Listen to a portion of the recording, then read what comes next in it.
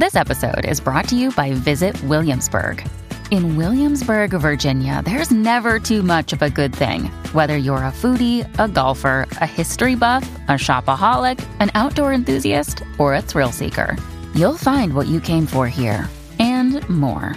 So ask yourself, what is it you want? Discover Williamsburg and plan your trip at visitwilliamsburg.com.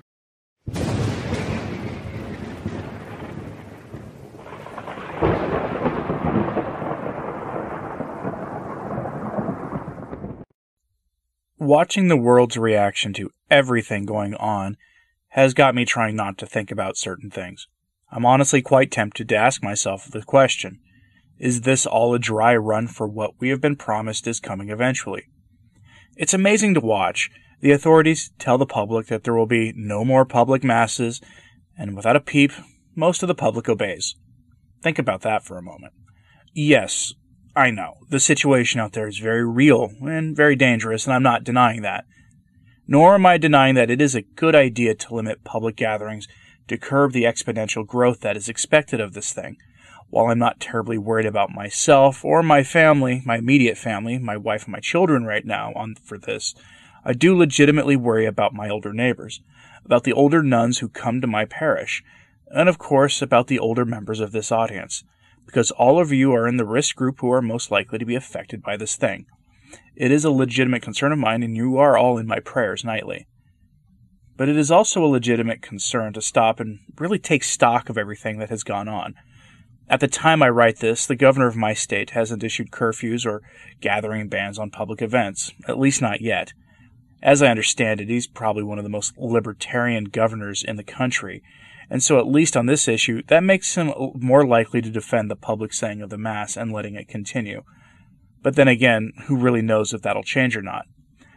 But taking a good hard look at the compliance to the secular authorities is worth looking into right now because, as you probably by now have seen, a week ago I released my We Were Warned video on the prophecy surrounding the suppression of the Mass, and how the biggest danger to the Church is going to be going along with secular authorities. Yes, even that part was prophesied by approved mystics of the Church, not by some random person claiming to be a seer online today, but by those that the Church has put under heavy scrutiny in the past. Do I have a story for you today on this? Yes, it's a short one. It's one of those stories that, again, all things considered, makes sense but still requires us to take pause. And after that, I have some things that you can do while you're, not able to go to Mass. Headline: Italy. Police shoo away people outside a church hearing Mass through the open doors, by Father Z. Yes, it comes from Father Z's blog, and he's a good source. Father Z quotes this segment of an Italian news story, quote, "Police disperse Catholics at Sunday Mass in Italy." Italian police on Sunday dispersed Catholics attending a Mass being celebrated in a parish outside of Rome. The Mass was being offered at St. Francis of Assisi parish in the Italian town of Certoverti, some 27 miles northwest of Rome.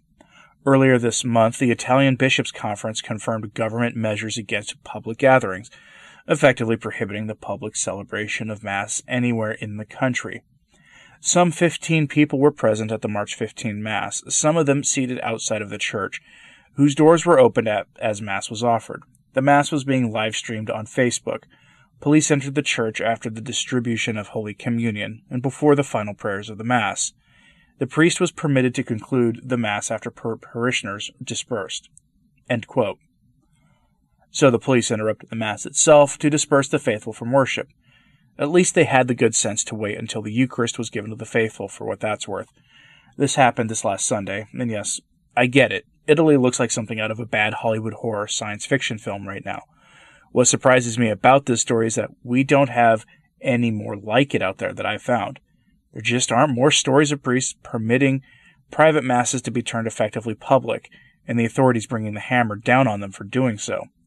So many of us are going along with the public authorities on this with few questions being asked, because we have at least partially bought the idea that's straight out of the lodge that we must subordinate the church to the state, that secular authorities have greater authority over our lives than the church does. Even the authorities in the church have clearly bought into this wicked idea, as the treatment of Cardinal Zen and his flock can attest. It's difficult at this time to know what is truly right. Most of the bishops who speak in defense of the real Catholic faith in these times of spiritual crisis have yet to issue a public statement, save for Archbishop Carlo Maria Vigano. He spoke in a letter about how suppressing the Mass at the request of the secular authorities was wrong. I have the text of that for you in Tuesday's video, so go watch it if you haven't. It's easy to find. He questions, as do I, the willingness of the faithful and the hierarchy to just go along. Yes, seeing various priests and bishops, including Francis, take to the streets to pray at historic Roman churches and, in some cases, to process in the streets with the Blessed Sacrament, as you're seeing on your screen now if you haven't watched this on YouTube or BitChute, is all very helpful, and the public signs that we need from the leadership of the Church that the faith is what can save us. But without access to the Mass, and especially without access to confession, that becomes a much harder prospect. Some priests are permitting 1 or 2 people to attend their private Masses, and are presumably saying many private Masses each day. I saw a picture of this from Clear Creek Abbey in Oklahoma, and at the time of the production of this video, Oklahoma hadn't suppressed the public Mass yet. So some priests are taking fruitful action that skirts with rejecting the imposed authority of the secular rulers, and that to me is a good sign. The sacraments are priceless and should not be restricted from the public for any reason. If you see a letter from one of the typical cardinals or bishops on this topic, from the ones I usually cover, please send it to me. I'll be happy to read it and record it for the audience. Whether this is a dry run by some scheming Antichrist type doesn't really matter, to be honest. The enemy, that fallen one, is certainly cackling with glee. Fewer members of the faithful receiving the graces from the sacraments is always good news for his efforts. We shouldn't lose sight of that, even if it's necessary in these times by those with the power to make such decisions. Our adversary is quite happy with the result. Fewer people going to Mass. Fewer people accessing confession. And yes, the isolation of faithful older population with even more limited access to the sacraments is something that must please our enemy immensely. This especially when considering that habits form by keeping a practice up for at least a month. What's that have to do with anything? Well, because with the dispensing of the requirement to attend Mass, there are some who will joyfully not go, and will have the seed sown for their not returning to regular Mass attendance after the crisis passes. That's a very real threat, but there is one remedy for that: taking this time to proactively make our forced Lent mean something. By now, virtually every bishop in the Western world has formally dispensed with a Sunday Mass obligation, and instead recommends that the faithful make an act of spiritual communion. For us, as believers in what the Church says must come, this is a dry run for us, for those times when the authorities don't use a real crisis to suppress the Mass, but instead just do so out of malice and spite at the behest of the Antichrist. Whether that happens in our lifetimes or in the lifetimes of our grandchildren or some far distant point in the future is aside. The bishops recommend that we make an act of spiritual communion, and I'd bet that most of us don't know how to do it. First, you must be in a state of grace to make an actual act of spiritual communion. Second, there is an article on LifeSite on how to do that, so go look for it. If you're watching this within the first 2 or 3 days of the video going live, it'll be easy to find. Now, again, you have to be in a state of grace to make a spiritual communion. Most people aren't aware of this, and don't take my word for it, though. Archbishop Gadecki is one of the strident critics of Amoris Laetitia, and he said back in 2016 about making an act of spiritual communion, quote, "The divorced and remarried cannot make spiritual communion." Archbishop Stanislaw Gadecki, president of the Polish Episcopal Conference, affirmed in an intervention at the convention, "What God joined together, marriage, family, and sexuality," in the context of the Synod of Bishops 2014 to 2015. Which took place on April 14th at the Cardinal Stefan Wyszyński University in Warsaw. Archbishop Gadecki, who stood out during the Synod of Bishops in 2014 for his defense of Catholic morality, wanted to respond to those, such as Cardinal Kasper, who sustain that if the divorced and remarried can receive spiritual communion, they can also receive the sacrament. The use that is made of the term spiritual communion in order to justify the admittance of the divorced and remarried to the sacraments is absolutely improper, explained Archbishop Gadecki. Spiritual communion refers, in fact, to people in a state of grace, who on account of physical impediment cannot receive communion, as happened, for example, in the part of Poland occupied by the Soviets after the Second World War. On the contrary, it cannot refer to those who are forbidden to receive the Eucharist on account of a moral impediment they can freely remove, by abandoning the situation of sin that they are in. All those who are in a state of God's grace can make a spiritual communion. Those who are in a state of sin can pray, attend Mass, develop their relationship with God, but this relationship cannot be defined as spiritual communion." End quote. There's a prayer that goes along with this that's on the LifeSite article. You should go look at it. This statement, though, is backed up by virtually every faithful Catholic source I double-checked it against. So get to confession. I literally don't care if your only option at this point is to go to the SSPX chapel that you've been against going to. Even if I disagree with the stance that many take that they're an evil, wicked, schismatic group, and they're definitely not that in the slightest, all priests can, under extraordinary circumstances, provide confession and extreme unction. We live in such extraordinary circumstances today, so please go to confession at the very least. Many priests are doing drive-through confessions in parking lots right now, so if you see that weird practice, go. It's still a valid sacrament.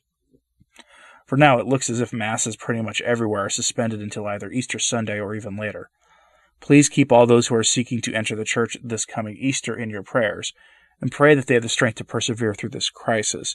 The Catholic faith is the greatest gift anyone can receive, and it does take an active participation in the conversion process of the convert to embrace it. Their perseverance in these times is essential. For them, they can be counted lucky that this lockdown happened in March, mere weeks before the Easter Vigil Mass, so their entry shouldn't be denied when the time comes that Masses can be said again. No formal announcement has been made by the bishops on what the catechumens and candidates will do when this ban is lifted, but I'll report on it when that time comes. But am I wrong in thinking that, at least to some degree, this might be a dry run? There are plenty who think that the Antichrist is alive and among us today, that he just hasn't made himself publicly known yet. Well, I don't know if that's true. If he is among us now, he must be taking notes. After all, it is a matter of faith that we must believe as Catholics that there will be a man of sin, and that he will ban the Mass and the sacraments entirely, with the sacraments being only available from underground priests who offer them as outlaws in the dystopian nightmare that is to come. That is a matter of faith that we're required to believe, and I'll cover that in the future We Were Warned video in April most likely. But am I wrong to think that this is at least being noted by those who hate us?